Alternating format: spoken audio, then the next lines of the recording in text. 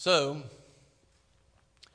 this morning I woke up and I was getting ready and, I was seeking the Lord on what to wear, and I wanted to wear purple because Rachel loves, that's her favorite color. And I generally get hers and Abigail's mixed up because Rachel takes a lot after me, and Abigail takes a lot after Nicole, and I like blue. But this is the one area where they're flip-flop, so I have to remember. I have to think through it, which one it is. So Rachel likes purple and Abigail likes blue. And I was like, I want to wear a tie just to bless my daughter and just, be something for her and something special. So, because I've told you before, love does these things. Love says what's important to you is important to me. Whether it's important to me beforehand or not, what's important to you is important to me. Well, if she likes purple, then that's important to me. And so I wanted to be a blessing. Well, I'm getting ready and getting ready to head out. And about that time, Luke comes to the door. I hear a knock on the door, and I'm like, come in. And he comes in, and he's got like a T-shirt and shorts on. And he goes, hey, Daddy. And he says, can I wear these shorts to church? And I went, well, let's talk about that. Let's talk about it. I said, why am I wearing a suit to church? Why am I wearing a suit to church? And he said, I don't know.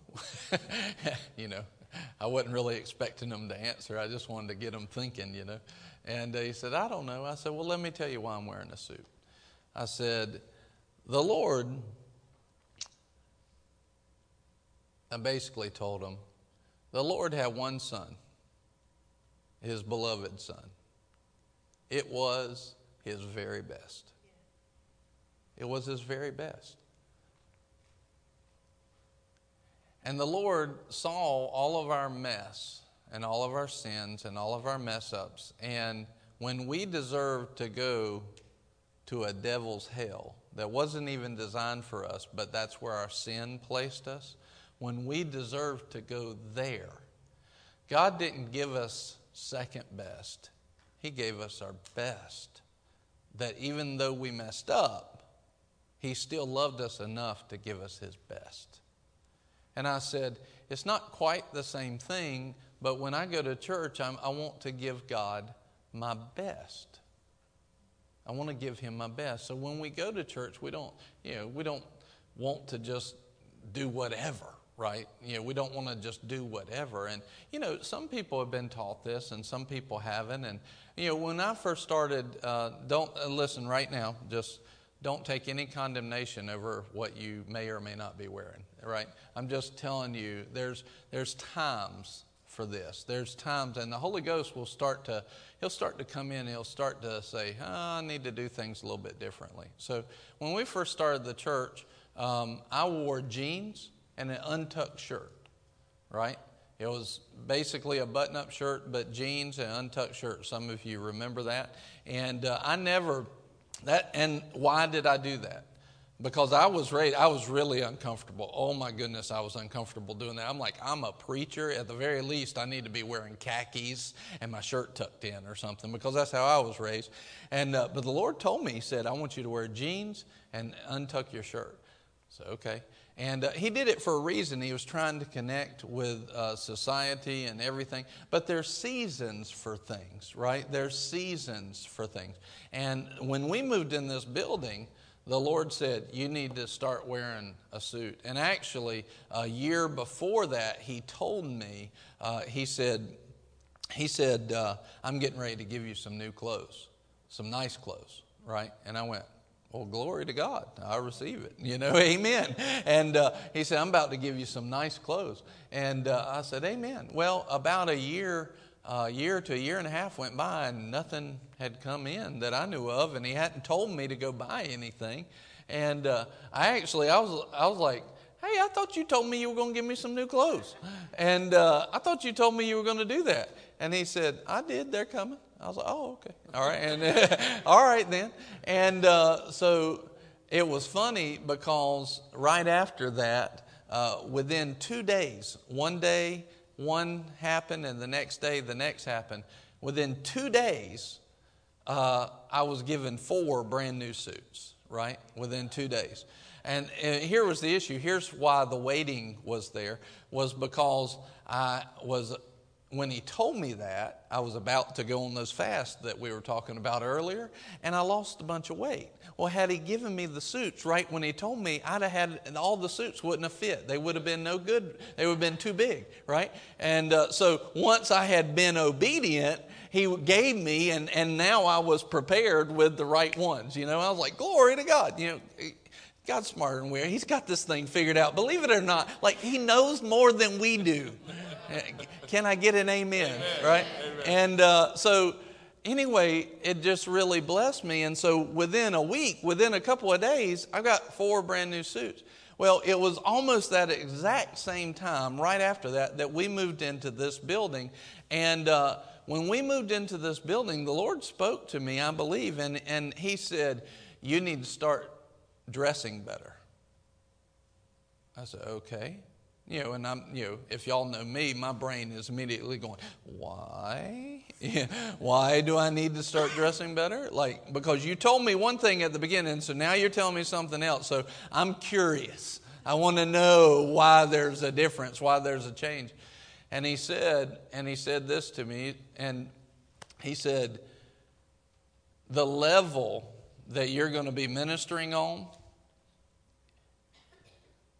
it's worth more than jeans and an untucked shirt. And not only will you look different and people will receive you differently, right? They'll actually open up differently because of that. But not only that, but I want to bless you with it as well. I want to bless you with it. So, sometimes when you see people that are dressed up like they're wanting to show off, but then sometimes they're actually wanting to show the goodness of God as well. So every time I wear one of those suits that was given and those new clothes, I'm excited to show what the Lord has done because it's His blessing. I didn't do it; He did it. Right? He did it, and it blessed me. I'm not gonna hold back glory from Him and not show people how good He is. Sorry, One time I had a guy, and he came in, and he was full of religion, and it was at our old building, and I was driving an old beat up car, and and whose fault was that? Well, probably mine, honestly, if we're looking at it. Probably mine on driving that. I think we had made some bad choices, stuff like that. But it's just one of those things where if we'll get on with the Lord, we'll see that He will take us to new places. He will take us to new places. And if you don't believe that, then what in the world are you working for? Stop. I mean, if you don't think that you're supposed to go to better places in God, then don't work overtime, for goodness sake. That's being hypocritical, right? And so anyway, God's a prosperous God. And so anyway, the guy walks up and he's really full of religion. He said, I'm so glad to see a preacher that doesn't have a nice car. I'm like, why not? I'm like, isn't God big enough and doesn't He love? And I knew the guy was not going to go with my way of thinking. And so I just, okay. I was like, I'm not. I'm believing God for much better, And why? Because God's a great God. And if you start to get to know Him, you'll realize He's a lot bigger than a dumpy car, right? And our witness is not to be a dumpy car witness. We're supposed to be the blessed children of God, and the world's looking at it. The world's looking at it. The world is looking at you. And we need, even if you're, like me, my dumpy car was getting me places. It was functional. It was productive. But the world was looking at it. And it doesn't matter if it does what I need it to do. It's what does it do in the hearts and the minds of other people. Because I am responsible for my witness. Remember, abstain from every appearance of evil. right? This is so good. He said, abstain from every appearance of evil. Did you know there was nothing but the blessing of God in the garden? Evil and sin is what brought lack and curse. And if I'm going to abstain from the appearance of evil, then I'm going to abstain from the fruit of the curse. And the fruit of the curse is lack. So my point is, it's not that we can't be at those places. It's that our heart should be to trust in God to go up higher. Yeah. Lord, wherever you want me to go, I'll go. Yeah. I'll go. And then all of a sudden, look, does the world care that you don't lie? No. The people that are not born again, they don't have the love of God operating in them. Do they care that you have morals? No, they could care less. Do they care if you're here on Sunday morning? No. Now, we should be here. We're supposed to be here. We understand this is a lifeline for us. The church is a lifeline to us. But do they care about that? No. What do they care about? Me, myself, and I. That's what they care about. And so what they do is they look at your life and they say, do they have anything to give me? Is there anything I can get from them? Right? You know, and so they'll look at your life, and your life preaches the goodness of God or not. Your life preaches a life of evil and the fruit of it or not. It preaches a life of blessing, walking in the life of God, right? It preaches one or the other.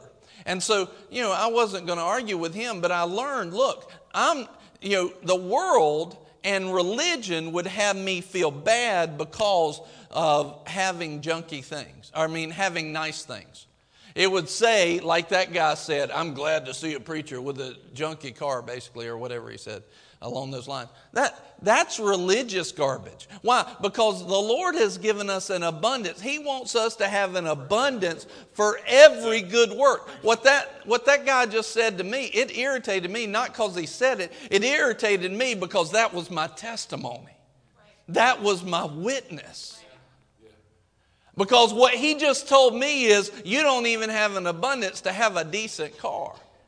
How are you going to have an abundance to do every good work that God's calling you? He's given me this great, great vision, but I don't even have enough abundance to have a car that's a decent testimony. Not even a good testimony, but a decent testimony. It's a horrible testimony. And the world's not looking at your morals. They're looking at, is God good? See, they look at your life, they look at your stuff, and they say, is God good? Because if he's not good, I don't want anything to do with him. And you know what? I don't blame him. If he wasn't good, I wouldn't want anything to do with him. But he is good. He's so good. He's so good. And because he's so good, I want more to do with him. And the world's, remember, it's the goodness of God that leads men to repentance. It's the goodness of God that leads men to change. It's the goodness of God. And so I don't, religion would say, well, look at him dressing nicely and, with those nice clothes and shoes and watch, or look at him with that nice car, look, well, they don't have any problem. And religion tries to make you feel bad for the blessing of God. Listen, God gave me this. He told me he was going to do it. He told me. And when it came through, it made me want to serve him even more. It made me want to serve him even more. And it'll make the world want to do the same thing. And it's religion that says otherwise. It's religion that says otherwise. And so I was talking to Luke. I hadn't forgot about that. And I said, look, I'm not going to hide God's blessings. Now, I didn't tell him this morning, but I'm not going to hide God's blessings, but it's important for us. God gave us his best, and I want to give him my best. What we wear is just an indicator of that. And guess what? Your best can be a holy pair of jeans. But believe God for more. Believe him for what he has available. There was a period of time, they were talking, Brother Copeland was talking last night about the ugly house they first had. We actually had a house. Our name for the house was The Ugly House. That was our name for it. That's what we call it. That's how we refer to it now. Why? Because when we went into our living room, weeds were coming up through the floor. Is that right? So I'm not telling you this like, oh, high and mighty, Pastor Brian. I'm telling you, if God loves us like that, He's no respecter of person. He loves you like that. And no matter what level you're on, if you'll just go after Him, He'll say, come on, son or daughter, let me show you my goodness. Amen. And then our job is not to get embarrassed by persecution because God showed you His goodness. Because He showed you His goodness. No, that's something to say, God's so good. I've had different ministers get on and they watch or see a clip or something. They're like, man, you look sharp this morning. And my response is not like, oh, thank you. Yeah, that's not my response. My response is, God is so good. He gave me these. Every good and perfect gift comes from above, comes from Him. This is a good gift. I like it. If He tells me to give it, I'll give it. If He doesn't, I won't. I'll just be obedient. But He gave it. It's His goodness. And because He gives me of His best, I want to give Him of my best. I want to give Him of my best. And my best at certain times have been, I didn't even have a suit. I barely had dress shoes, right? That's been my best before, but God didn't leave me there. As I applied the things of the Word, and then when you apply the things of the Word, He won't leave you there either because He loves you and He desires to give you His best. He is not withholding any good thing from His righteous people. He's not withholding it. He's wanting to get His goodness into you. I remember one day years ago at the old building, and while we were still wearing jeans, and this was before He told me to shift, what I was wearing. And look, people, when they come in here, I do not care how they come in here.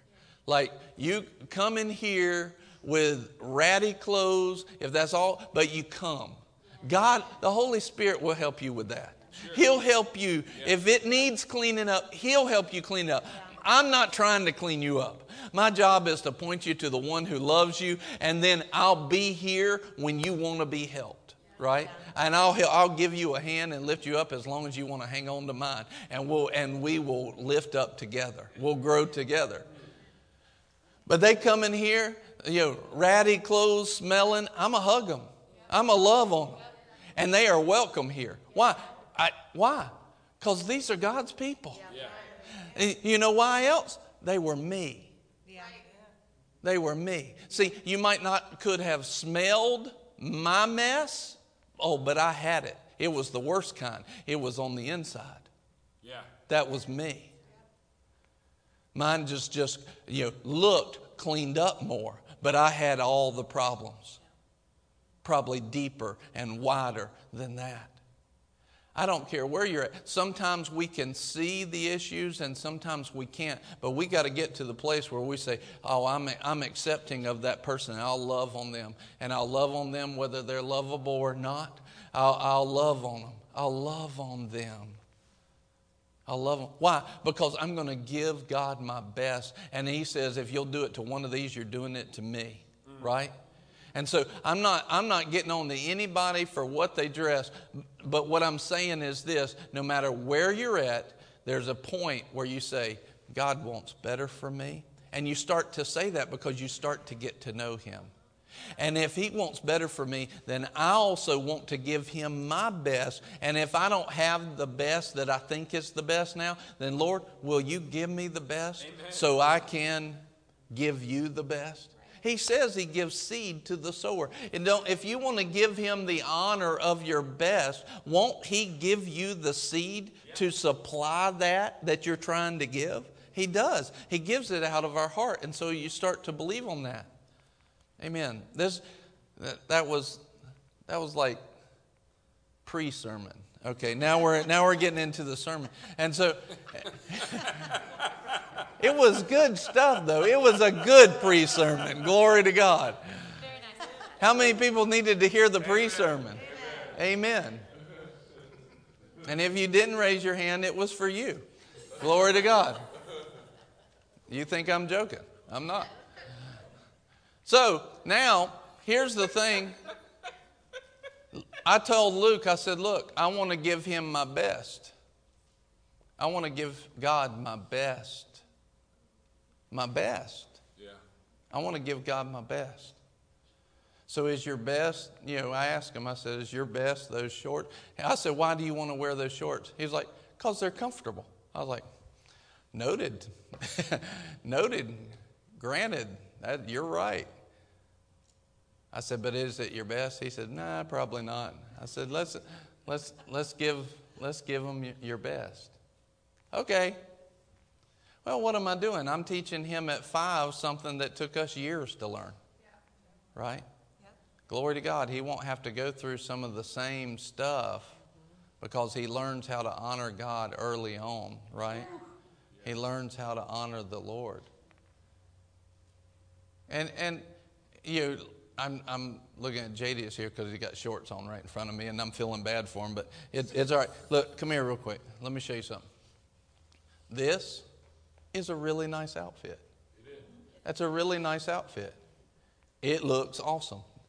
And this might be some people's best, right? It might be yours. I don't know. But here's the fact. Don't be condemned. In Christ, there's no condemnation. And this looks really nice. This is actually acceptable in our society today in church. But if the Lord tells you to do something, then do something. If He doesn't, don't. But you don't feel bad about it. You look awesome. You look sharp, man. Yeah, amen, amen. I'm just telling you, the question is, what's God written on your heart?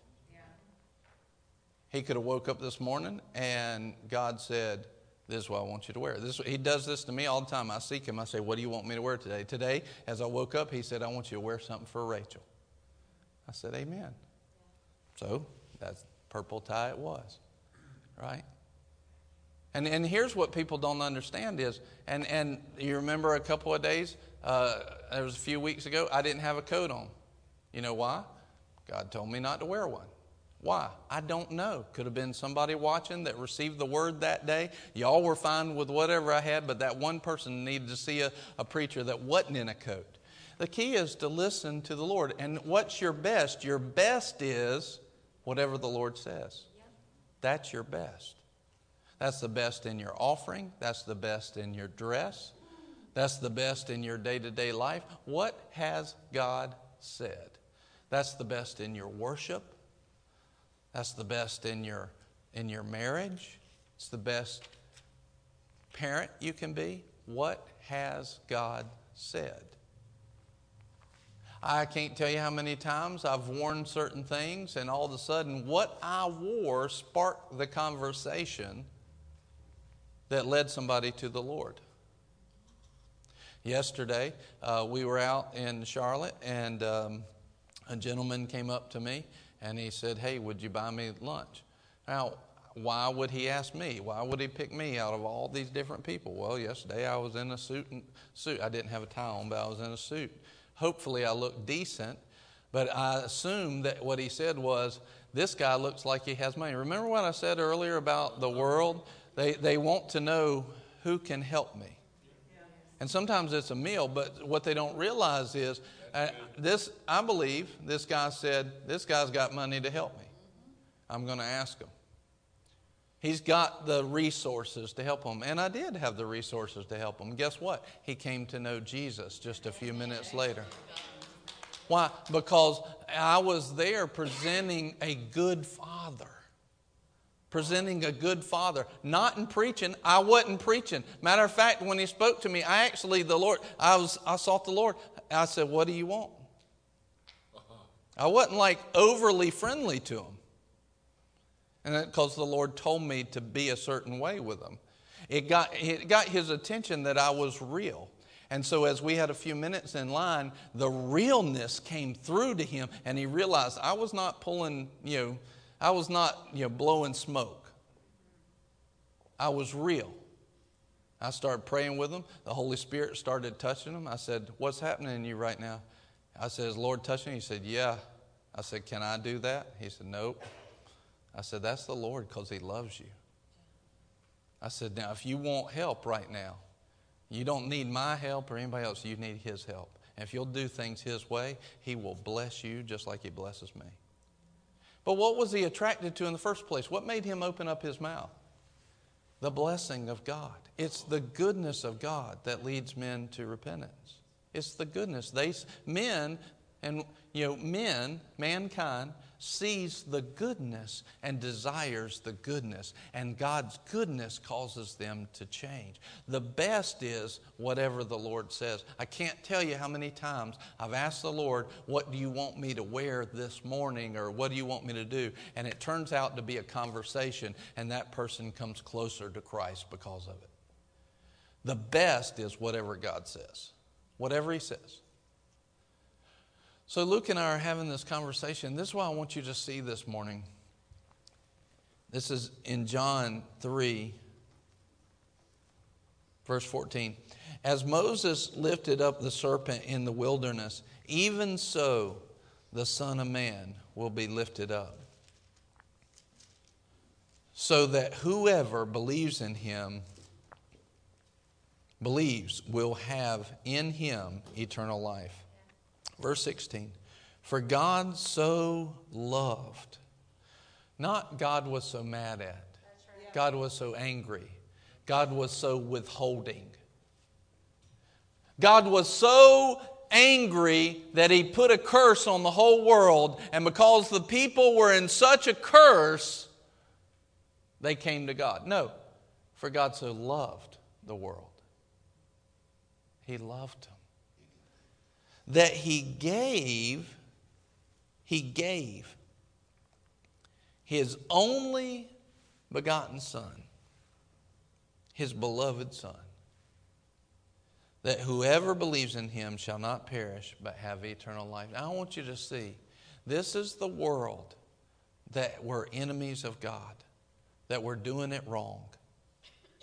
This was the world that knew the right thing to do. This is the world that knew the right thing to do and decided not to do it. This is the world that God wrote something on their heart, don't do this, and they did it anyway. Can you relate? I can. What we're not going to talk about is when you can relate to that, like this morning, or maybe even during the message earlier, when I might have made you mad or something. God said, forgive. But we didn't forgive. We blessed them out. If He do it to the world, won't He do it for you? Yep. You're a part of the world in that sense as well. In other words, He said, look, I'm going to give you my best. This is how much I care about you. This is how much I love you. I am going to give you my best. My best. I love you that much. I'm going to give you my best. I'm going to give you my best.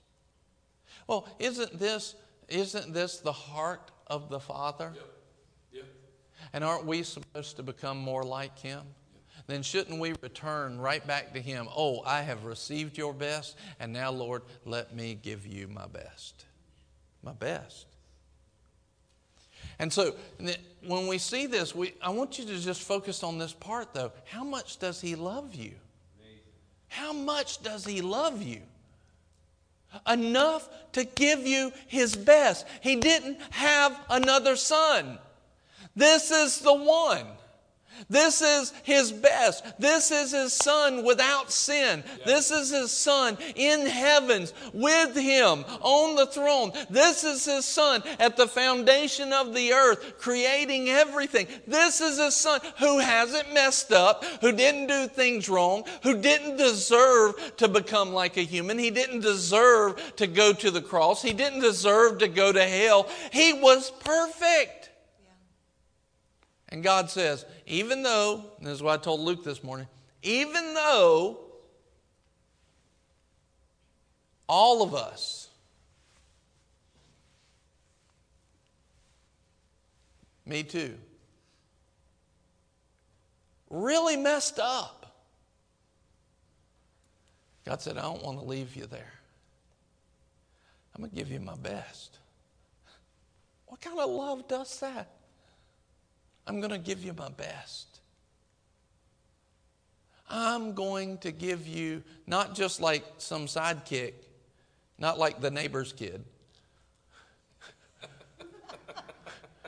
I'm going to get, you can laugh, it's all right.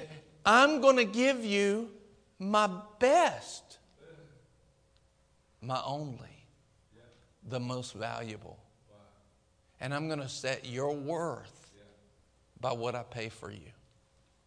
I'm going to set your worth, your value, by the price that I'm willing to pay for you. And I'm not giving you some, neighbor's kid. I'm giving you my best. My best. I love you that much. That's what he was saying. And he didn't want to leave us. See, all he had to do was say, let's go create another earth. Let's go create another, Milky Way galaxy. Let's go create another solar system just like this one. Make some more in our image that won't do what these did. Leave them alone. Oh, it wouldn't have taken, this earth would have already been gone. It would have already disintegrated if it wasn't for the mercy and the love of God. All he had to do, if he wanted us destroyed, was leave us alone.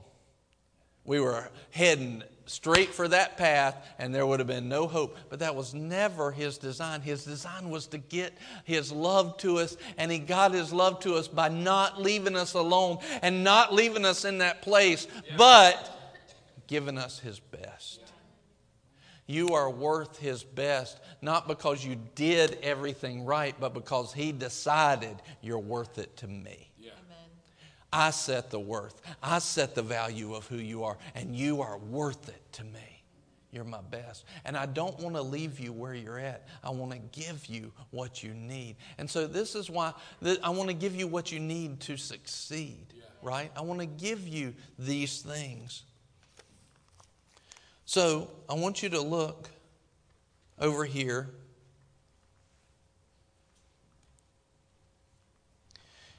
At John chapter 16,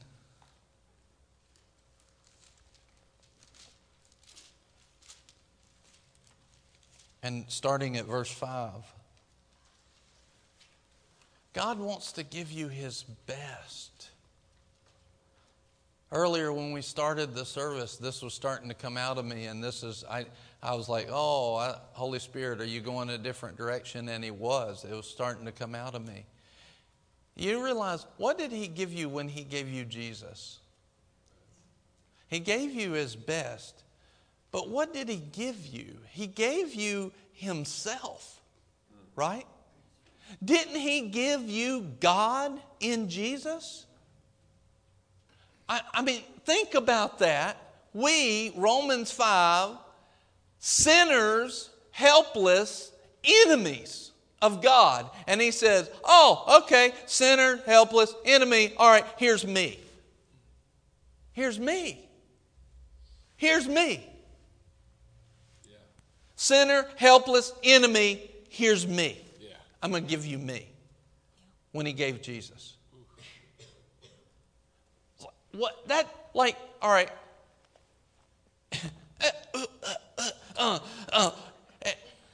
You ever had these points in your life where it's like, you ever had a coworker or a boss or something, and they're just like giving you a bunch of junk?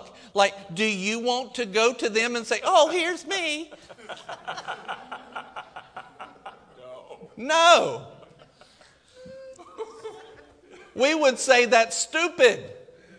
But yet that's what God did. You're my enemy. Let me give you me. There's only one thing that makes that happen right. Wrong is stupidity, but right is love. Right? Because God's not stupid. He loves you that much. He says, look, if I don't help them, they're broke. They're done. They're complete. This system's already broke. They're going down the drain. But I made them in my image. I care about them. I love them. I value them. And even though this looks dumb to the world, to the flesh, this is exactly what love does. I'm going to give you me. I'm going to give you me. I'm going to give them my best. I'm going to give them God. Yeah. Like these people that don't deserve anything, I'm going to give them God. Amen. That's what he said.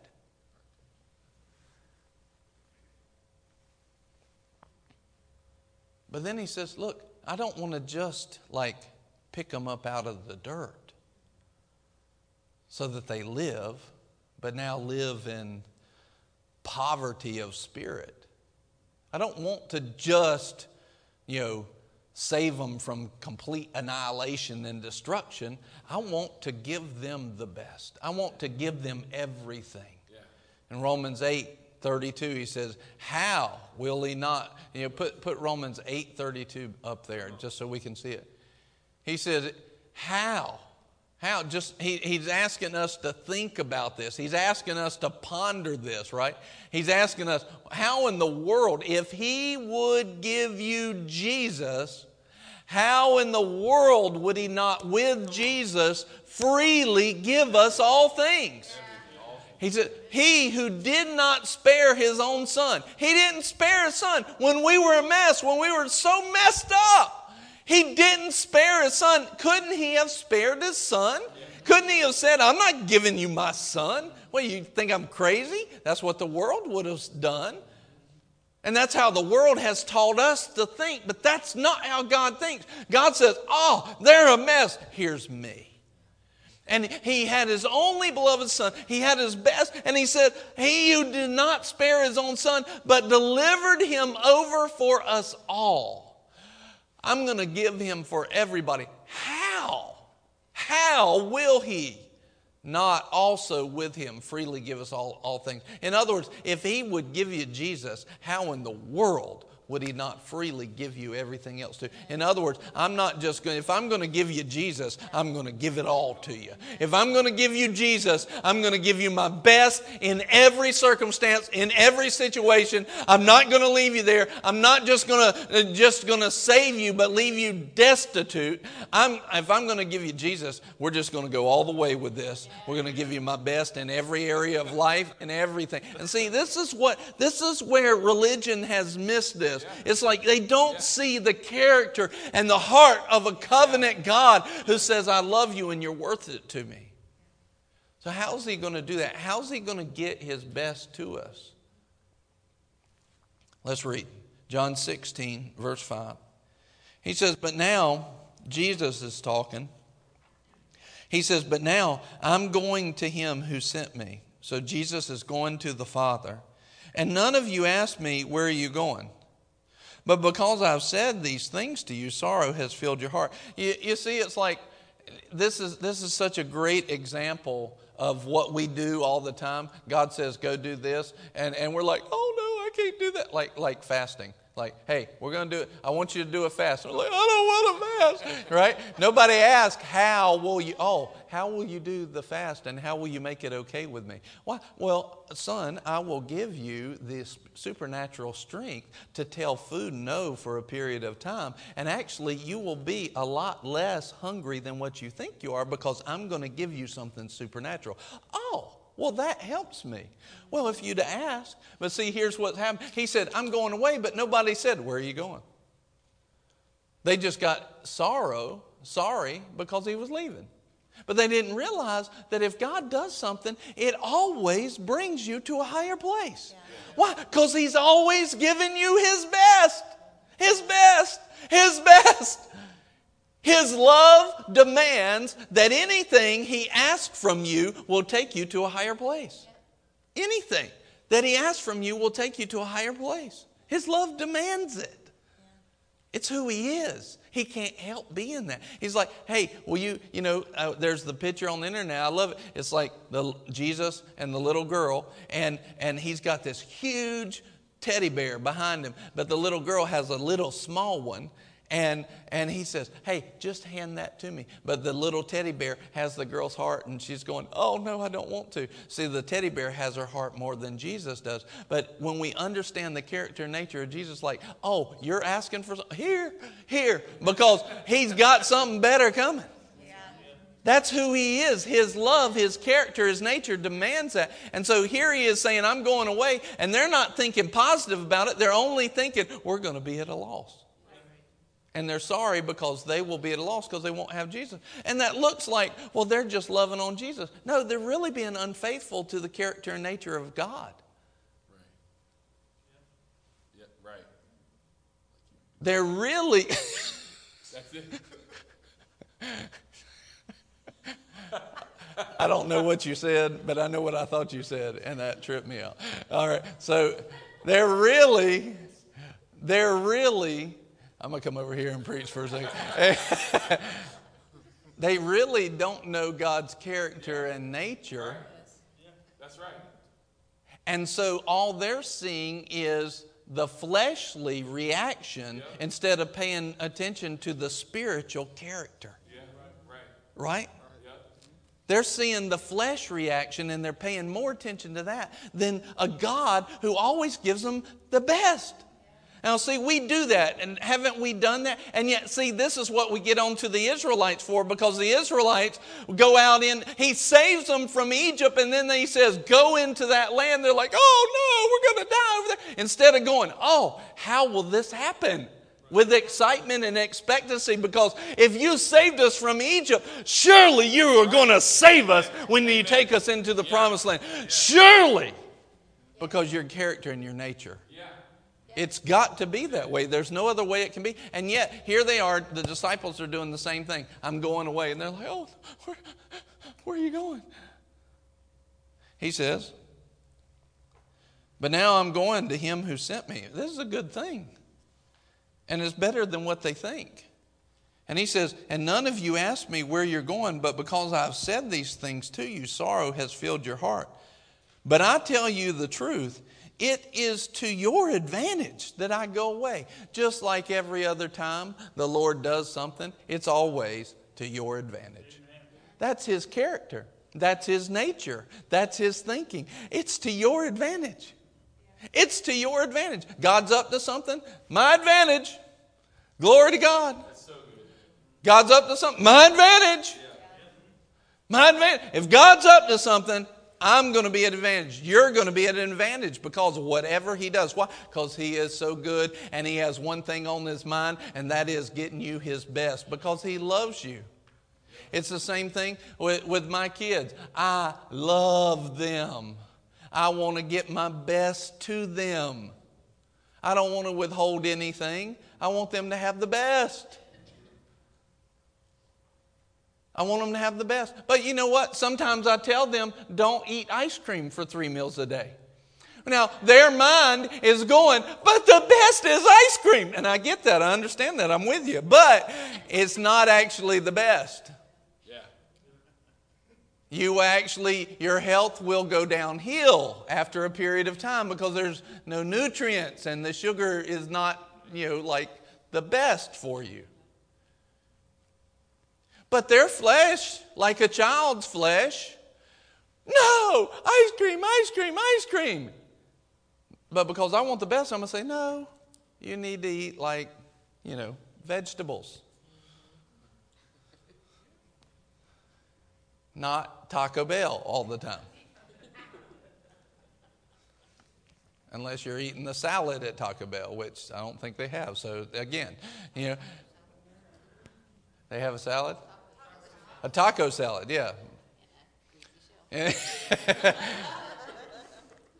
I rest my case. So, no, you have to understand that what the Lord says, sometimes your flesh is going to go, no, but I want that. Just like you did when it was 3. The flesh is still the same. But I want the candy. I want the sugar. I want the ice cream. But I want to sit on my couch on Saturday and not go flyering. Or there's a question of, do you know the character and nature of God? Do you know that He's planted you in a place that has a vision and mission to fulfill His? And if He's asking you for something, I know that it's to my advantage. If you start to know Him like that, it starts to become a non-option to you. I'll do everything you want me to do. Lord, you show me what to do. You've planted me in a place. The Holy Ghost has planted me in a place. And now you're giving vision and mission to the place that I'm planted in. I'm going to honor you by honoring where you place me. And if they say we need to fast, we're going to fast. If they say we need to go hand out some flyers, I'm going to go do it. I'm going to honor you. I'm going to esteem you. I'm going to give you my best. Even though the couch is really comfortable on Saturday morning. Or whatever. Right?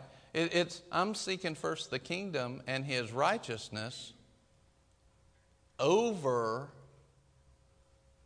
the flesh. Because your character and your nature is worth it.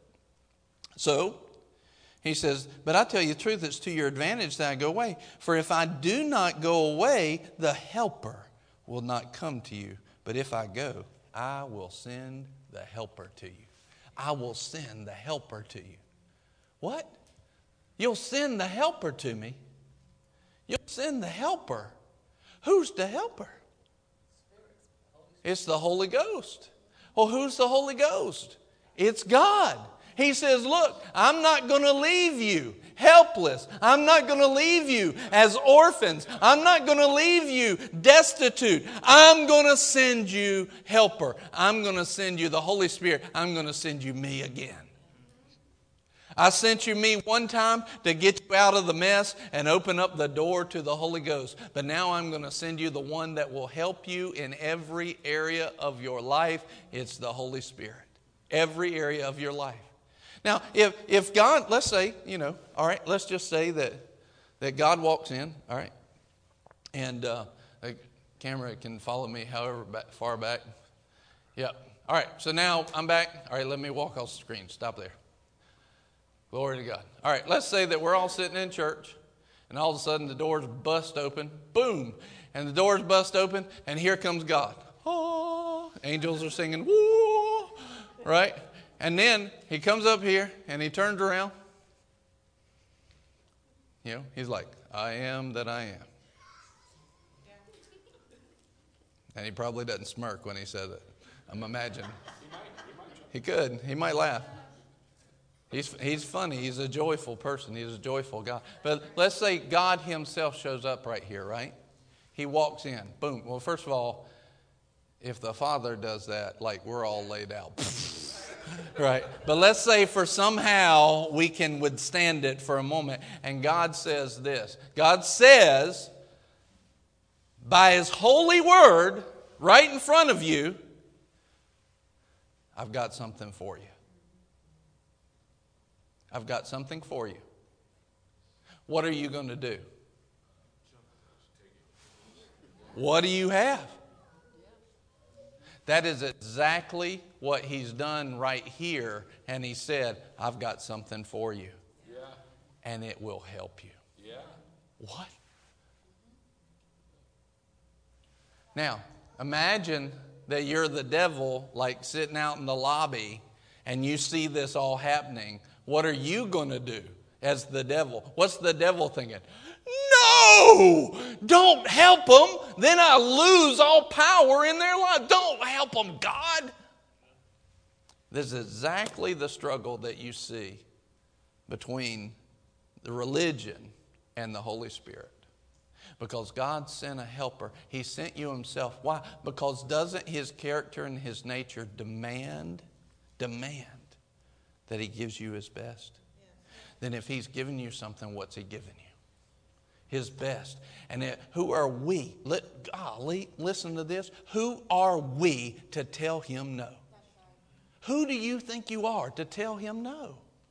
Do you understand? Like, I've been at that place where I pushed back on the Holy Spirit before. But we've got to get to the place where we start to realize, wait a minute, that is wrong. He said it. This word is holy. This word it is God speaking, inspired by the Holy Spirit. This is the Word became flesh. This is Jesus talking. This is God talking to us, saying, I'm going to send you a helper. Who are we to say, well, I want this part of you, but not this part of you? Are we consumers of God? Like, are we telling God we want it my way? Like, well, fix my burger this way. I mean, is God behind the counter with a little, burger hat on?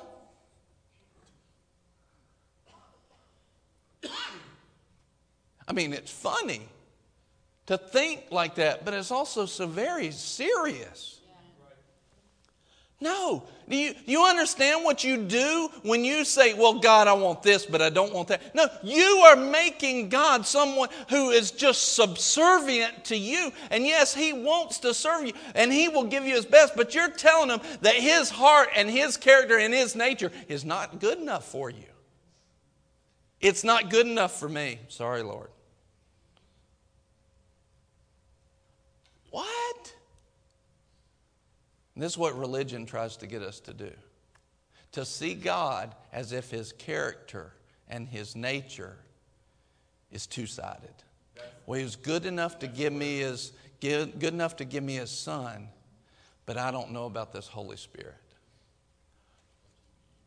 Like we have a right to judge God. Whew. Yeah, you feel it? Like we have a right. Now, who do you think you are? Now, I know that y'all are pretty receptive of the Holy Ghost. But see, these are things that we need to get inside our heart, because it can get us off if we don't understand this.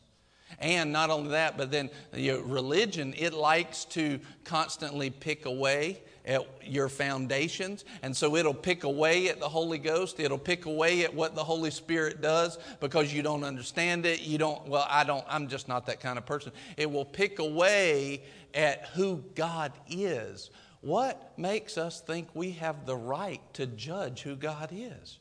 The only thing we can say is, I believe in you and I accept you. Other than that, He is who He is. But I can tell you, He is good. He is love. He is pure and He's perfect. And for me to say, I want this part of you but not this part of you, is to say that part of you is not good. That part of you is not perfect. And I have a right to judge it. Whoa, time out. We need the Holy Ghost. We need the Holy Spirit in our lives. We need His every action, and we need Him to be on top. We need His manifestation, right?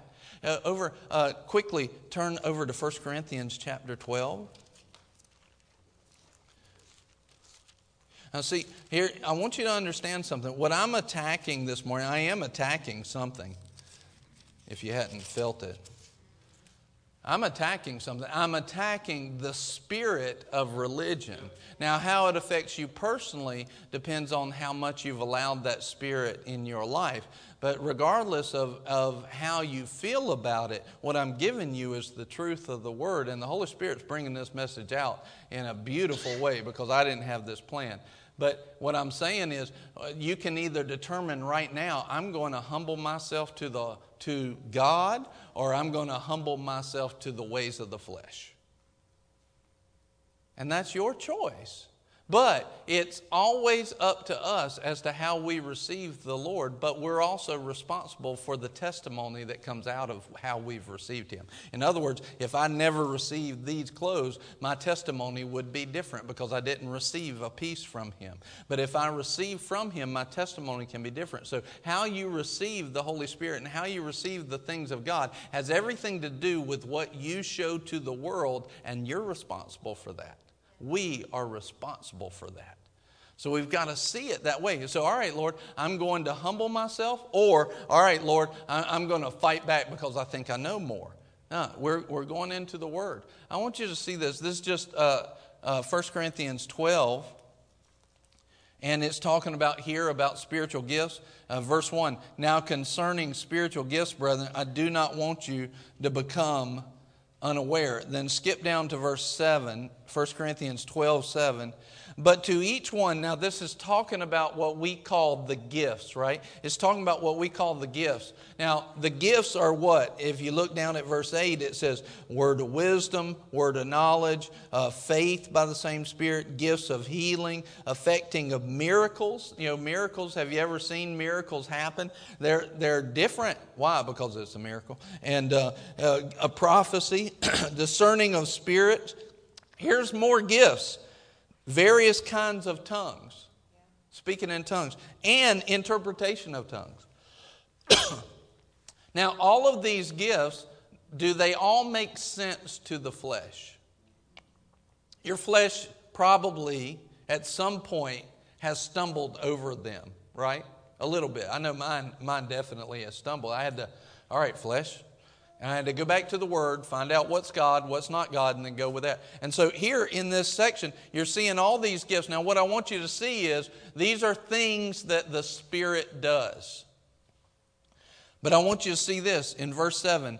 But to each one is given, talking about the gifts, a manifestation of the Spirit for the common good. Now, it didn't say to be bad. It says, why? He's always given us his best. He's given us good. He's given us love. So he manifests. Do you realize when you see a spiritual gift, he's manifesting himself? Yeah. When you see the working of miracles as a spiritual gift, that is the Holy Ghost. That is God himself manifesting himself in that miracle. When you see the gift of faith rise on somebody, and all of a sudden they're like David going at Goliath, wow, right? And that gift of faith, that is the Holy Ghost manifesting himself in that person. Well, it's the same way. When you see the gift, there's various kinds of tongues, but the gift of tongues operating on somebody, that's the manifestation of God himself. That's not just an action, that's a manifestation of the person of the Holy Ghost. That's him. It's who he is. And so if we fight those manifestations, we're fighting him. If we're opposed to those manifestations, we're fighting him. And now again, we're back to judging God. We don't have the right to do that. We don't have the right to do that. He is who he says he is, and he's good and he's love. We don't have the right to do that. Anybody getting something out of this besides me? Man, this is feeding me. So now let's go back, chapter 16 of John.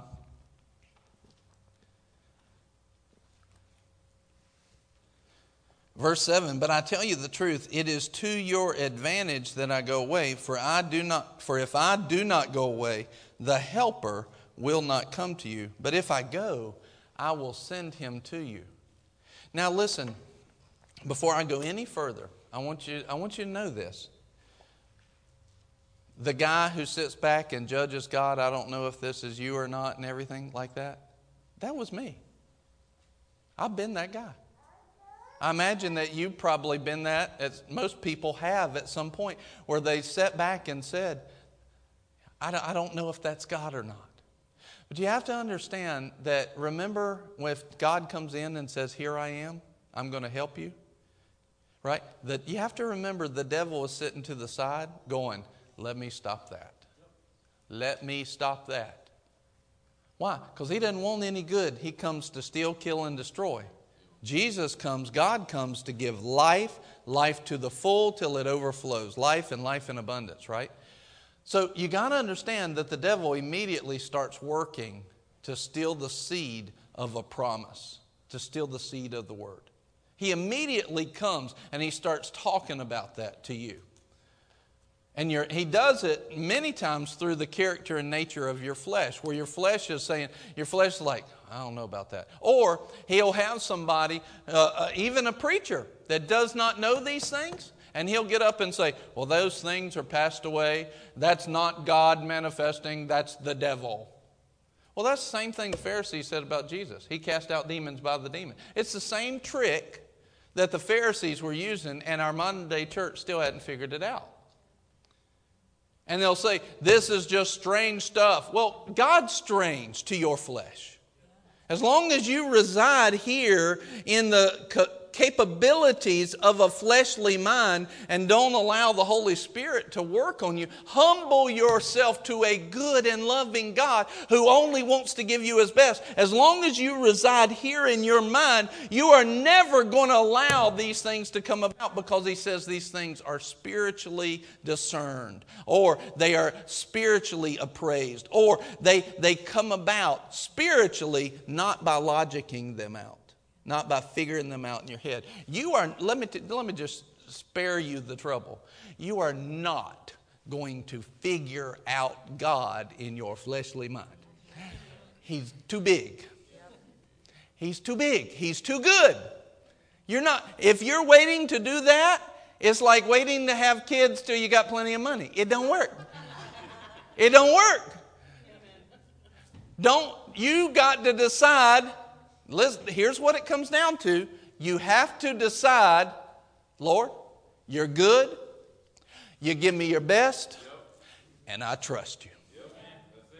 It always comes back to a place of faith. I could give you, you remember the rich man and the beggar Lazarus? The rich man dies, he goes into hell basically, and then the beggar Lazarus is with Abraham, right? He's in paradise there. And this is a real story that happened. And the rich man in hell looks up, sees the beggar Lazarus, and he says, tell Lazarus to bring me a drink. And he said, I can't. There's a gulf fixed here. But he says, send him back to tell my brothers, basically, that hell's real.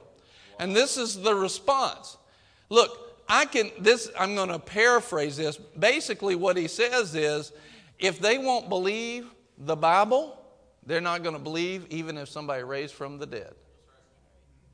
In other words, I can give them, let me paraphrase now, I can give them all the logic to answer every question, but it still comes back to, are they going to choose to believe?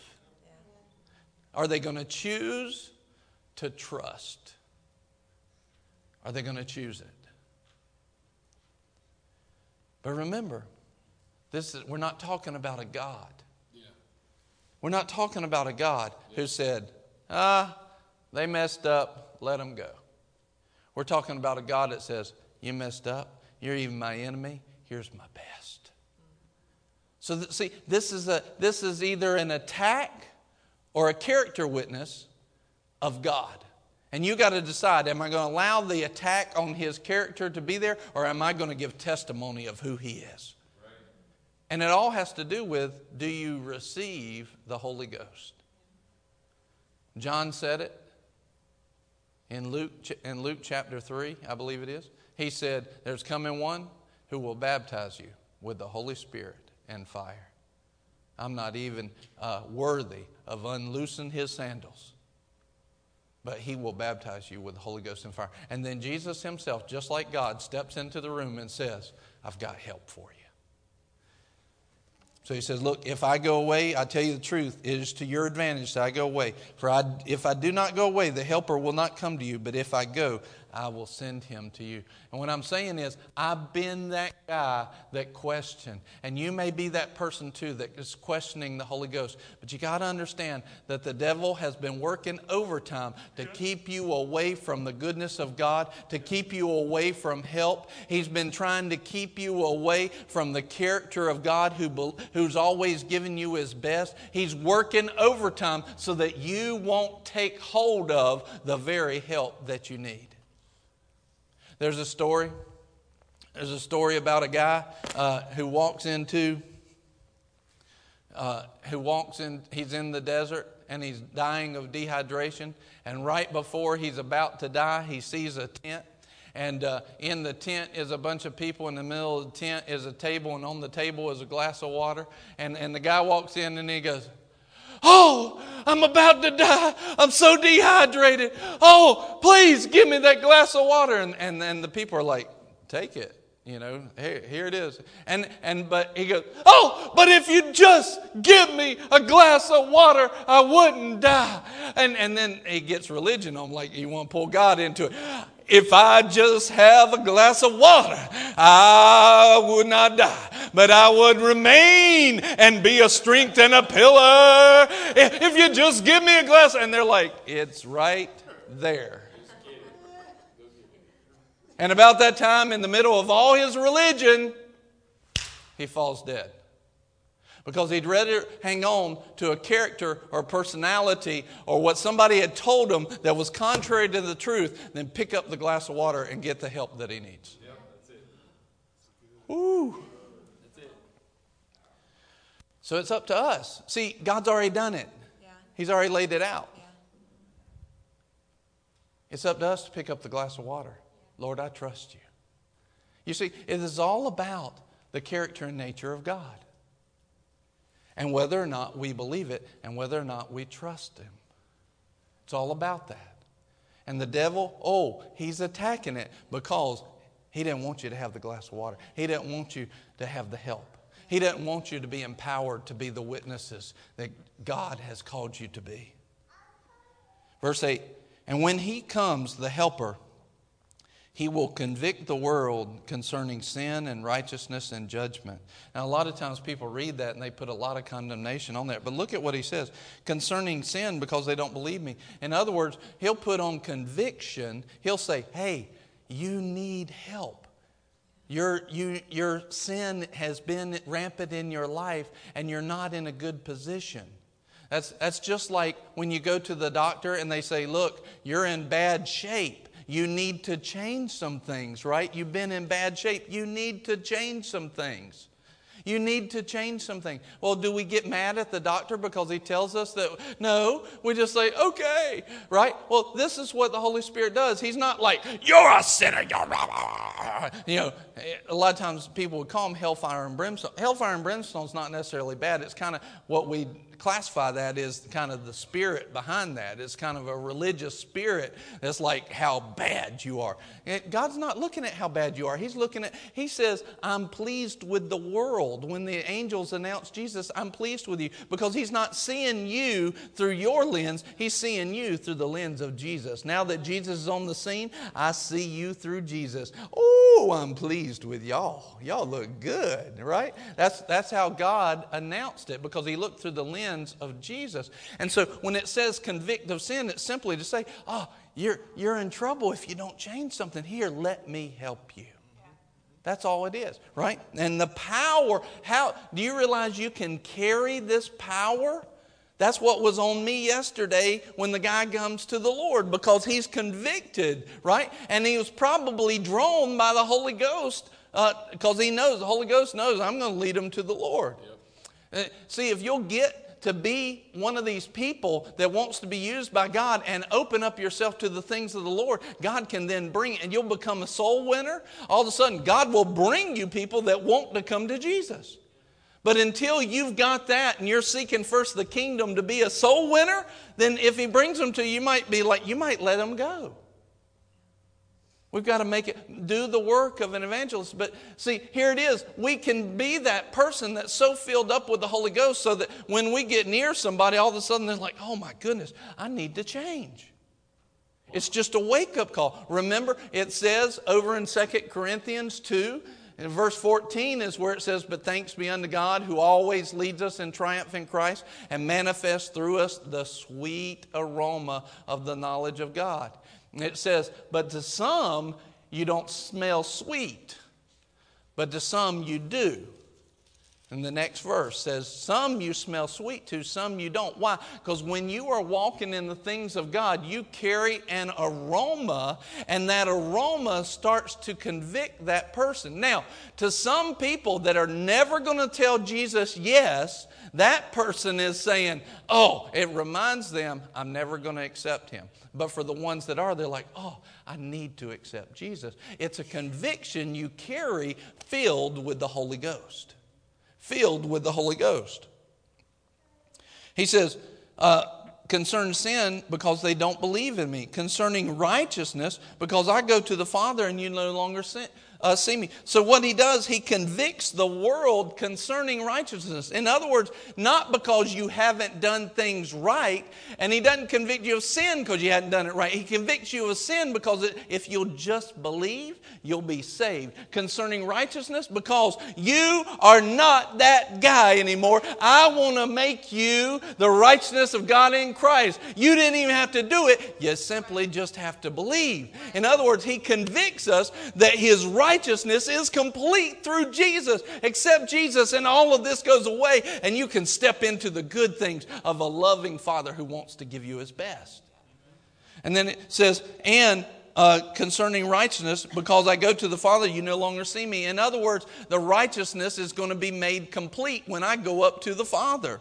And then concerning judgment, and everybody goes, oh, concerning judgment, woo. And it's like, I don't want to be judged. We're not talking about judging you. It says, because the ruler of this world, that's talking about the devil, they've been judged. And they've been found lacking. And now I'm going to strip him of every bit of power. I'm going to give it to my believers. And in other words, this is a victory thing. It convicts us of sin where we don't believe. It convicts us that we're made right with God. And it convicts us that the ruler of this world has been judged. He's got no power left. He's got nothing left for you. You are a victorious person because you are identified in Christ. Because I love you. I want to give you my best. And I'm not leaving you in that same place. The Holy Spirit does all of this.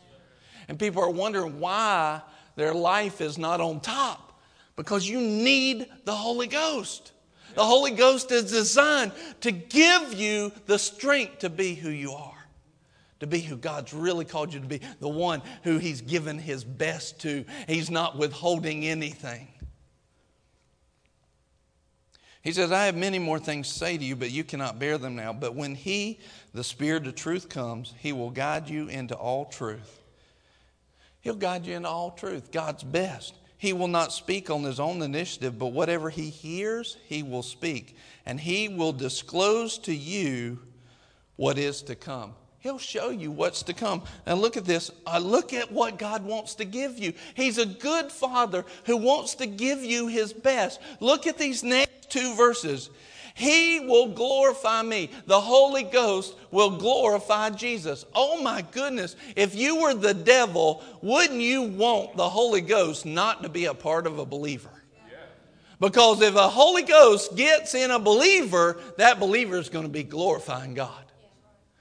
Well, that makes me, as a believer, go, I need more of the Holy Ghost. I need Him because I'm called to glorify Jesus. And see, a lot of people, have you ever felt like I'm not doing enough in my Christian life? I know it. I'm not living the way I should be. A lot of it's because we have not been continuously filled with the Holy Spirit. And we're not walking with Him, full of Him. And there's not the power to live the way that we need to live. He says, He will glorify me, for He will take of mine and will disclose it to you. And disclose it right here, that word means manifest. In other words, He'll, like if this is a gift, right? He'll say, this is what Jesus said. Jesus said, the Holy Spirit will take of me what's mine, and He will manifest it in your life. That's exactly what He just said. But not only that, it doesn't stop there. Verse 15, all things that the Father have are mine. In other words, look, what does Jesus not have? He's got it all. All things, all. Everything the Father has is His. So now when the Holy Ghost says, when Jesus says the Holy Ghost will take from me, He's not just taken from Jesus, He's taken from the Father. Everything God is, everything Christ is, everything our Lord who loves us and wants to get us His best, everything that He has, everything that He is, the Holy Ghost's purpose and design is to manifest it in your life. What are you lacking? What are you lacking if He manifests God? Not a thing. See, this is the issue. Oh, the devil knows this. He knows Scripture. Let me get people to lay off of the Holy Ghost. Yep. Let me get them. That's what the devil's saying. He says, Jesus said, all things the Father has are mine. Therefore I said that he takes of mine and will disclose it to you.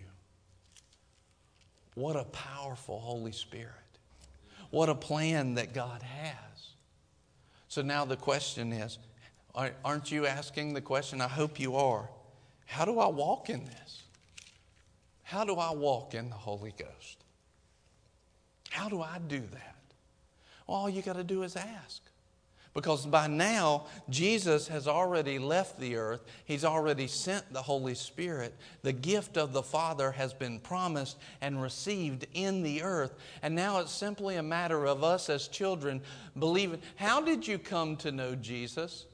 Did you wait and go, when I feel it, then I'll have salvation?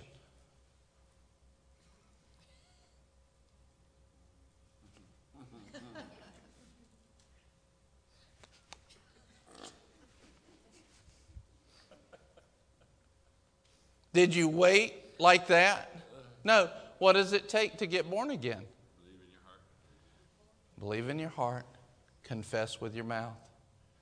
You take steps of action in that belief. In other words, when I say that's who I am and I believe Him, that God, that He's my Lord, and I believe that God raised Him from the dead, and I confess it with my mouth, it was action on that. Well, it's the same thing with the receiving anything from God. So many people, all they want to do, they don't want to take any responsibility.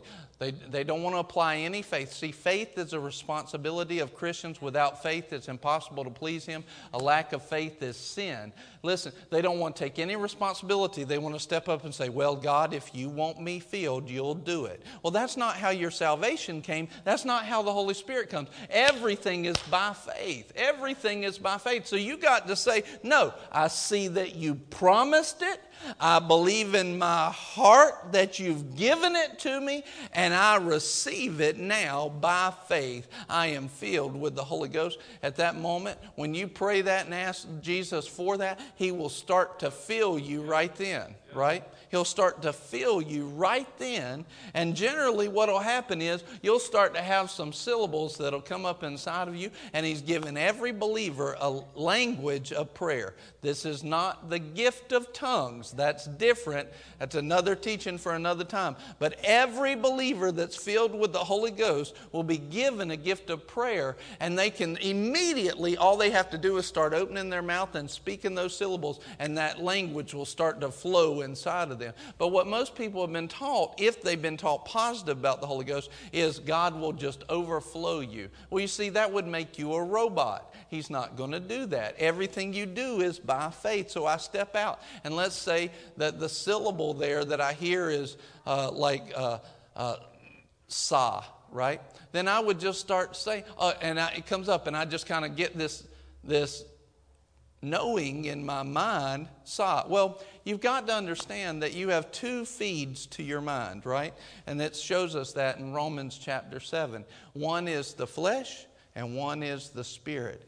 But see, we're so accompanied to everything that happens in our mind is us, that we don't realize there's a separation, that there's a difference. And so that syllable starts to come up. We feel the bubbling of the Holy Ghost a lot of times, but that syllable comes up. And all of a sudden what we're doing is we're saying, oh no, that's me. I just made it up. It is you, the spirit man that the Holy Ghost is feeding.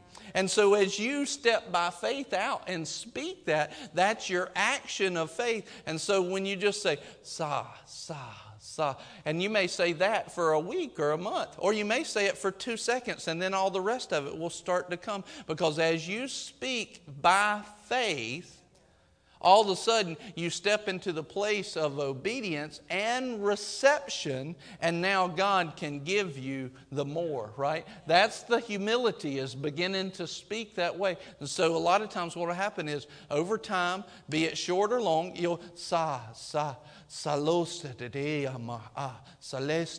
or it'll give you a phrase, and you speak that by faith. You're not speaking that just out of your mind. You're speaking it from the Spirit through your mind, and He's doing exactly what He told you He would do. But if you were the devil and the helper was going to help you pray the exact things, like in Romans 8 it says, the Spirit helps what we don't know, and we pray out the mysteries of God by the Holy Ghost is what it's talking about. If you were the devil, wouldn't you want to stop believers who have authority in this earth from praying the right way? I would too. So what I'd do is I'd get them confused on the subject. I'd get them scared of it. I'd get them thinking it was a devil. I'd do any of that stuff if I was the devil, right? And that's exactly what he does. He even has preachers that will preach against it when we need the very help that they're preaching against, because they don't understand that God is a good God. Yeah. And we need that help. God's design. Let's look at Luke chapter 11 and we'll be done. Luke chapter 11 and verse 1.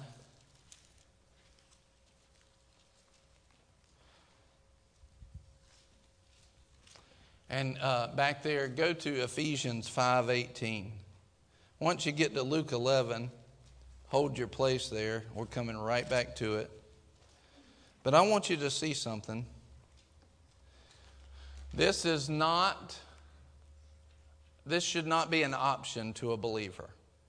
Well, we're talking about being filled with the Holy Ghost and God being a good God, His best. This should not be an option to a believer. Should not be an option to the believer. It should be taken as a command. As we are being completely disobedient if we don't get filled up with the Holy Ghost. And with evidence of speaking in tongues. Why? Because the biblical example of when believers got filled with the Spirit, they began speaking in tongues time and time and time again in Acts. So we should be seeking by faith to believe for that. Plus, we want the help in our prayer as well. So it's literally a little bit rebellious for a believer to not take God at His word. And I want you to see this, because a lot of people are like, well, you're no better than me because you have the Holy Ghost. Okay. Let me deal with that religion right now. Yeah, we're operating on a higher level because you don't have the fullness of the Holy Ghost. Why? Because God's Word says it. God's Word says it. Now, if you find yourself in that place, that should be great news to you that you're not filled with the Holy Ghost yet. That should be great news. Why? Because now you automatically, the ceiling just got busted open for you, and you can rise to levels that you've only dreamt of. Now, if you're prideful, you just look at somebody saying that, you're not as good. But if you're humble, you'll say, yeah, I can rise to new levels right now. And you've got to make that choice in your heart. And that's not me saying that. That's the Lord. Look at His command as a believer to believers, to the church. Command to believers. Command to believers. Ephesians 5:18. And do not get drunk with wine, for that is dissipation, but be filled with the Spirit. Now, if you understand about the language right here, this being filled, this is not a one-time occurrence. The verb here, be filled, in our English, it would actually come across better like this. Be being filled. Be being filled. In other words, constantly be filled with the Spirit. This is a command. It's a command. To the church, be filled with the Spirit. Not only that, but I already gave you the example of God coming up here and saying, I got help for you. And wouldn't we go, yes. But yet now we get into the place where we're talking about what God actually wants. And because of religion and because of fears in our flesh and because of a lack of understanding of everything, because guess what? When we yield ourselves to the Holy Ghost, He starts doing stuff and bringing about some things in us that our flesh is not going to like. And we're afraid of that. We're afraid of losing control. And now we're down to the root issue, because God has not given you a spirit of fear, but of power. He's given you a spirit of power, a spirit of love, and a spirit of a sound mind. And these These things come through the Holy Spirit. Don't you want to be empowered? Don't you want to be full and bold, right? Don't you want to not have fear? Don't you want to have a sound and disciplined mind? All of these things are through the promise of the Holy Ghost. It's the Holy Ghost. It's that portion of God. It's God Himself manifesting Himself to you. That's where that comes from. And you've got to say, Lord, I trust you that you would not give me something else. Now let's read this. He says, okay, look, I'm commanding you, be filled with the Spirit. And don't just be filled once. It should be a continuous, ongoing filling of, I was filled with the Holy Ghost personally when I was around 11, right?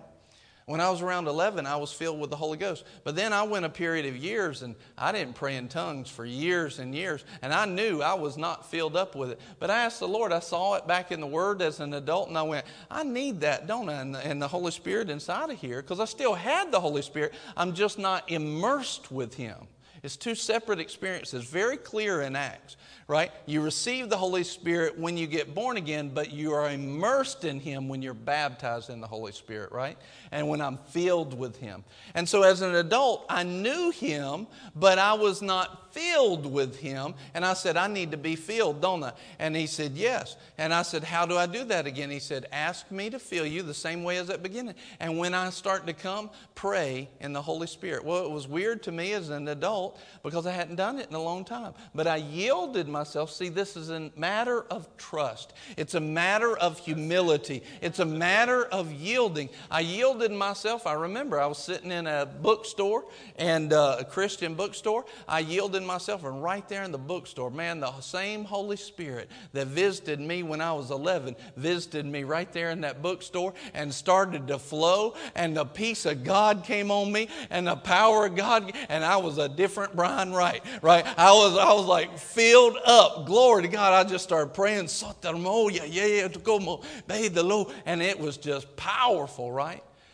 All I did was just ask Him to do what He's already promised He would do. And I yielded myself. I humbled myself. And He did exactly that. Why? Because He loves you. And He wants to get you His best. His best. Say it with me. Say, His best. That was close. Now watch this. Luke 11, verse 1. How do we receive and walk in this? It happened that while Jesus was praying in a certain place, after He finished, one of His disciples said to Him, Lord, teach us to pray, just as John also taught his disciples. All right. This does not sound like He's getting ready to talk about the Holy Ghost. But you got to understand that if He's going to teach them how to pray, He's going to be helping them. What's the best way to help them after He leaves? The Holy Ghost. What's the best way then to pray?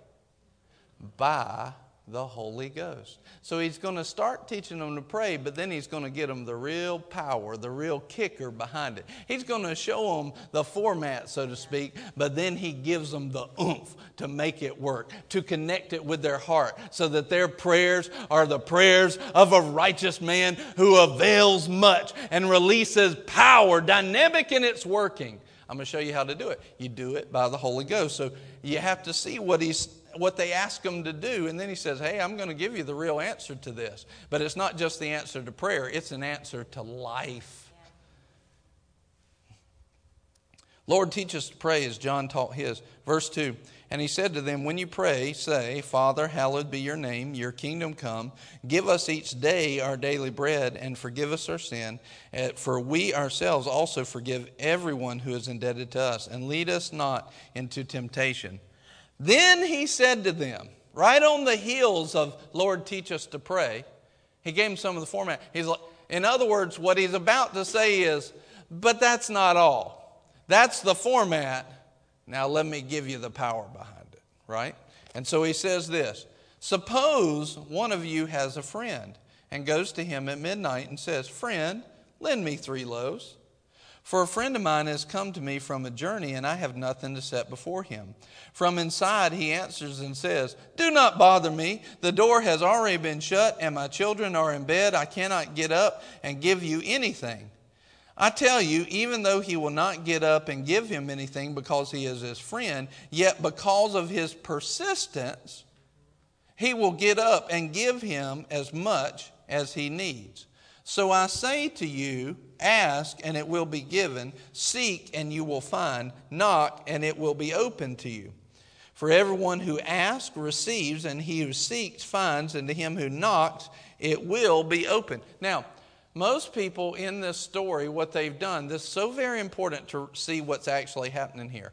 Most people think that these two people, the friend and the father, are parallel. This is not a parallel story, because you wouldn't get up and answer the door for your friend, but I'll do it because they keep on knocking. That's not, God's not going to answer you until you keep on knocking. It's not a parallel, it's a contrast, okay? He's saying, look, even you, basically, if I could add these words to it, even you being evil, if somebody kept asking, you'd go do it. But God, that's not how God is. God is the kind of God, you seek, it shall be open. It will be found. You knock, it will be opened. In other words, so a lot of people have taken this, not knowing the character or the heart of God, thinking that God's withholding something until you seek and ask and knock enough. And he's saying, look, knock. It's kind of like this. David, will you stand here? Now,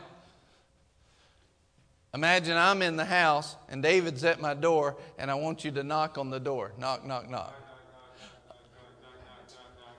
All right, now, am I at the door yet? No, but did I start as soon as he started knocking? Yeah, but am I at the door yet? No. So listen, he's sitting here and he's knocking, but he has to understand that I'm coming to the door. In other words, when we seek, ask, and knock, we're asking for a promise. As soon as we ask, God is on the way. An evil man, a man with all of our character and nature, even he would come to the door if the person was persistent. But the contrast is, God's not that way, because He's a good God who wants to give you His best. And as soon as you ask or knock, God starts manifesting the things of God. And it might not be at the door yet, but trust me, it came as soon as you ask on His promise. Now, if you're not asking one of His promises, then there's no promise for you to manifest. But if it's on His character, if it's on His nature, if it's a promise of health and healing, if it's a promise of prosperity, if it's a promise of the Holy Ghost, when you ask, we have to be the kind of people that says, oh, I know. When I ask according to the word, it shall be done unto me. And while you're standing there, He's saying, look, just keep it in your heart. I'm on the way. I started as soon as you knocked. And all of a sudden, the door opens and here comes the promise. This is the same thing that we find, thank you, sir, same thing that we find in Daniel. He says, when you prayed and you asked for help, the angel shows up 21 days later. And when he knocked, he said, I was released. I was sent as soon as you asked. But I was held up in the Spirit because Jesus hadn't won all power and authority yet. He said, I was held up in the Spirit by the prince of Persia. Right? I was held up, but I was on the way the whole time. This is the character and the nature of God. And so when we ask anything according to the name of Jesus, according to His character, His nature, and His promise, it's on the way. I can't sit at the door and be like, I wonder if God heard me. No, He heard you. If you prayed according to His word, He heard you. It's on the way. So instead of going, oh God, I prayed this a day ago, like it was at least 2 minutes. Lord, God, please, I pray. Are you hearing me? Right? That's belligerent. That's rebellious. That's also not knowing how loving our Father is, right? And so the contrast here is God is not like that. That's not the way God is. God is the kind of God. So don't sit there at the door just like, is God ever going to answer? No, sit there at the door with a loving Father who wants to give you His best, going, oh, my Lord is on the way. I don't know how. I don't know when that door opened, but I promise you He is making his way to the door of my life. He's making his way to the door of my house, and his promise is going to be manifest, and it's going to be awesome, and it's going to be his best because his character demands that it can't be anything else. He's a good God. He's a good God. So then he says, so I say to you, because God is this way, ask and it will be given you. Seek and you will find. See, these are absolute promises. Look, he's saying have faith. When you ask, you're going to get it. Ask, it will be given to you. Seek, you will find. Knock, it will be opened. Just because the calendar turns, don't drop your faith. Just because the date changes or the time on the clock says something differently, don't drop your faith. Don't drop it. You ask according to the word. It's my character, my nature, it's my promise. You'll get it. For everyone who asks receives, and he who seeks finds, and to him who knocks it will be open. He says, now suppose one of you fathers is asked by his son for a fish. He will not give him a snake instead of a fish, will he? Oh, man. What kind of father would do that? I mean, I imagine there's some that have done that kind of stuff, but they are not of God. That's a bad. He said, he's not. You ask for a fish, he's not going to give you a snake. All right? He says, or if he asks for an egg, he won't give him a scorpion. If you then, being evil. Now see, there's where the contrast comes in, and that's how you can really see that before he was making a contrast between evil man and a loving father who wants to give you his best. He says, if you then, being evil, know how to give good gifts to your children, how much more will your heavenly Father give the Holy Spirit to those who ask him? Remember the original question? How do we pray? Let me show you. You need the Holy Ghost. And when you ask me for it, I'm not going to be like an evil man that lets that thing get replaced. I'm not going to let that thing get counterfeit. See, that men have produced a fear through religion that when we ask for the Holy Ghost, we're scared because we're afraid we might get a demon. God's telling you right here, when you ask, now look, you go asking some man for something, that's one thing. But when you ask me, Jesus, he's saying, when you ask Jesus for the Holy Ghost, I'm not going to let that thing get counterfeit. Amen. Can't happen. Amen. Because I'm not like that evil man. I won't let it happen. Now, you go asking something outside of the Word, that's not wise. But if you're asking Jesus for His promise of the Holy Ghost, you will receive it. You will receive the helper. You will receive the comforter. You will receive the teacher. You will receive the strengthener. You will receive the one who gives you boldness to be who you're called to be. You'll receive the one who will teach you how to pray. You'll receive the one who will have power backed in your prayer. You'll receive the help.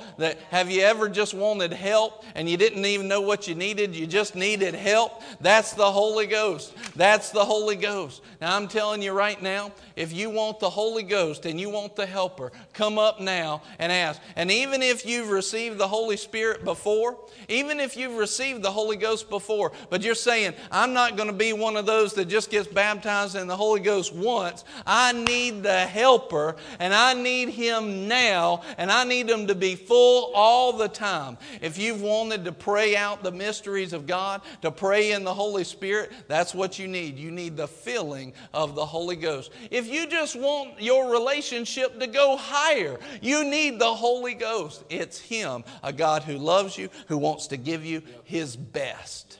And the Holy Ghost is His best. And Jesus sends Him specifically for you because He loves you and He doesn't want to leave you. So if you want the Holy Ghost, not only that, but if you want to be the person that says, I'm not going to be rebellious anymore. He told me to have them. I'm going to have them. I might not understand it all, but Father, I see it in your word. I trust you and I ask you to help me. If that's you, come up right now and let's just stand here. Lord, we just ask you, as they're coming, Lord, we need the Holy Ghost. Thank you, Father. Thank you, Lord. We need to be filled with the Holy Spirit. We need the prayer language of God. We need to be able to pray in the Spirit to be filled.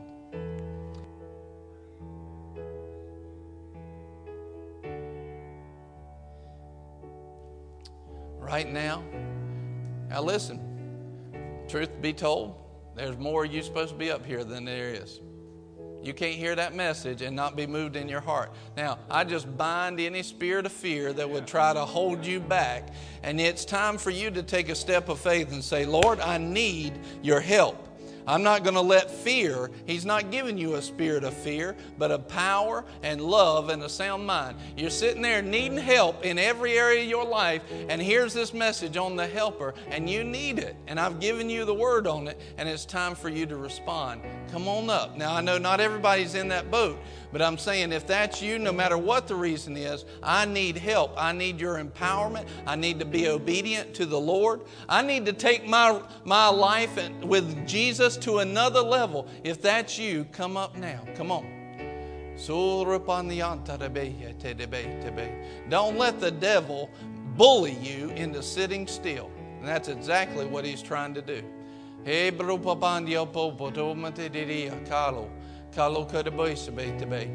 Some of you have had the Holy Spirit already ministering to you. Holy Spirit's ministering to you. I'm calling you to more. I'm calling you to higher. This is the higher. You don't go there without Him. You don't go to higher in God without God. You don't go to higher in God without God. Yeah, thank you, Father. Yeah, make a decision to put down fear. Make a decision. Thank you, Lord.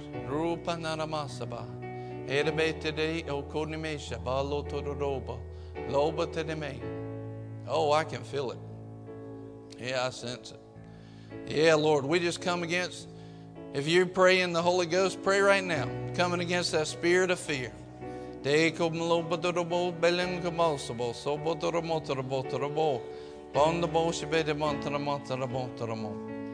If you're sitting there going, Lord, is that you calling me up there? The answer is yes, He's calling you up there, because there's nobody He doesn't want filled with the Holy Ghost.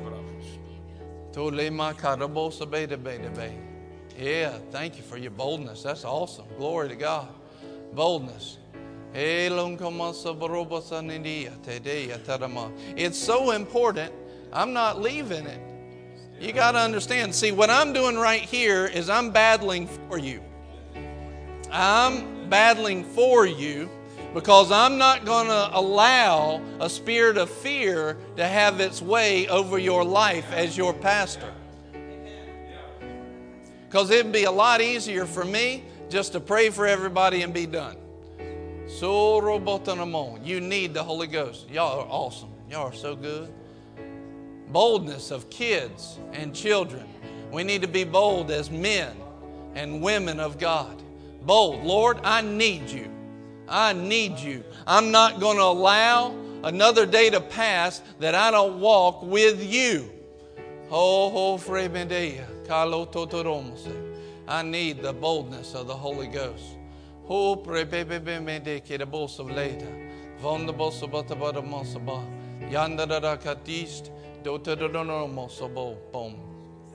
Now, I just want to tell you, if you feel like you've got a job to do, like playing the piano or covering people up or catching people, look, put the job to the side if you need to be in this line. You need to be in the line more than you need to cover somebody. The Holy Ghost can cover them up.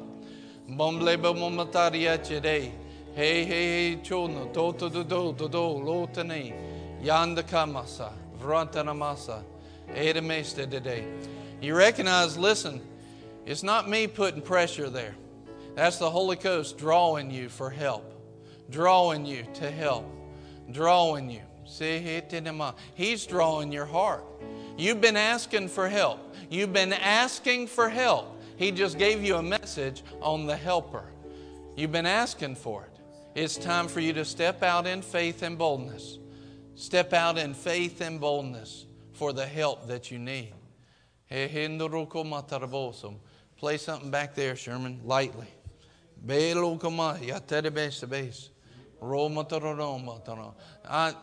We got to become the people that say, I will not let anything come in the way of my Lord and His plans for my life.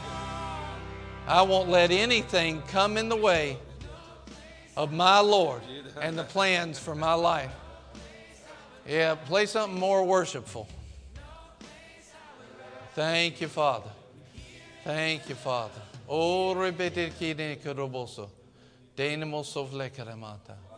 I'm not letting anything. I need the fullness of the Holy Ghost. Some of you, you're going to be receiving before I even get to you. The Word shows in Acts. The Word shows in Acts time and time again where they laid hands on them and they received the Holy Spirit. He told Timothy, stir up the gift that's within you when you received it by the laying on of hands.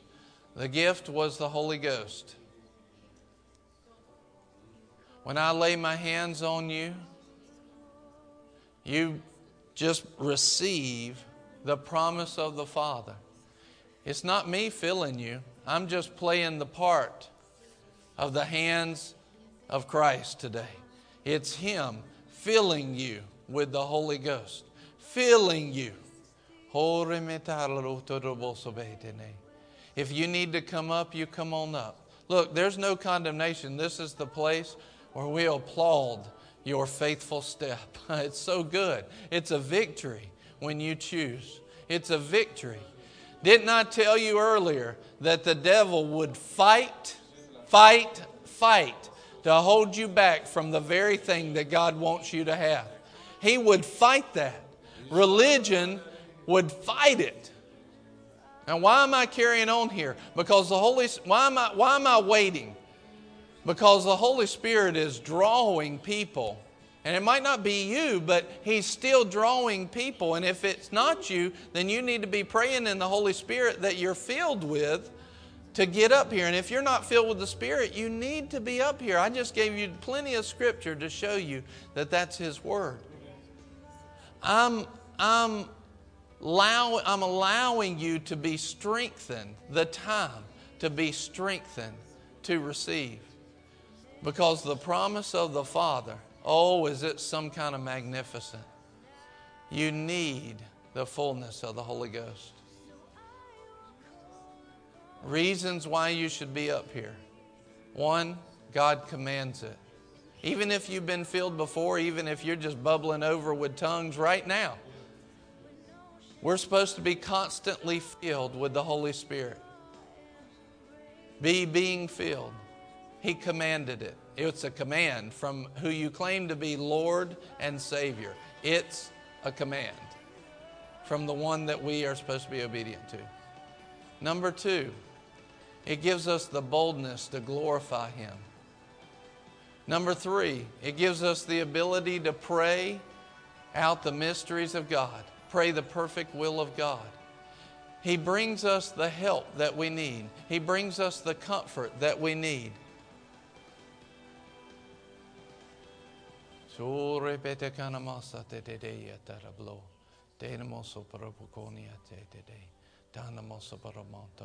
You ought to be so irritated with the devil that when you recognize that he's trying to pull anything over on you, you just jump just because of that. Because He's not giving you, God has not given you a spirit of fear. That's not the Lord. That's not the Lord moving on you. That's the spirit of fear.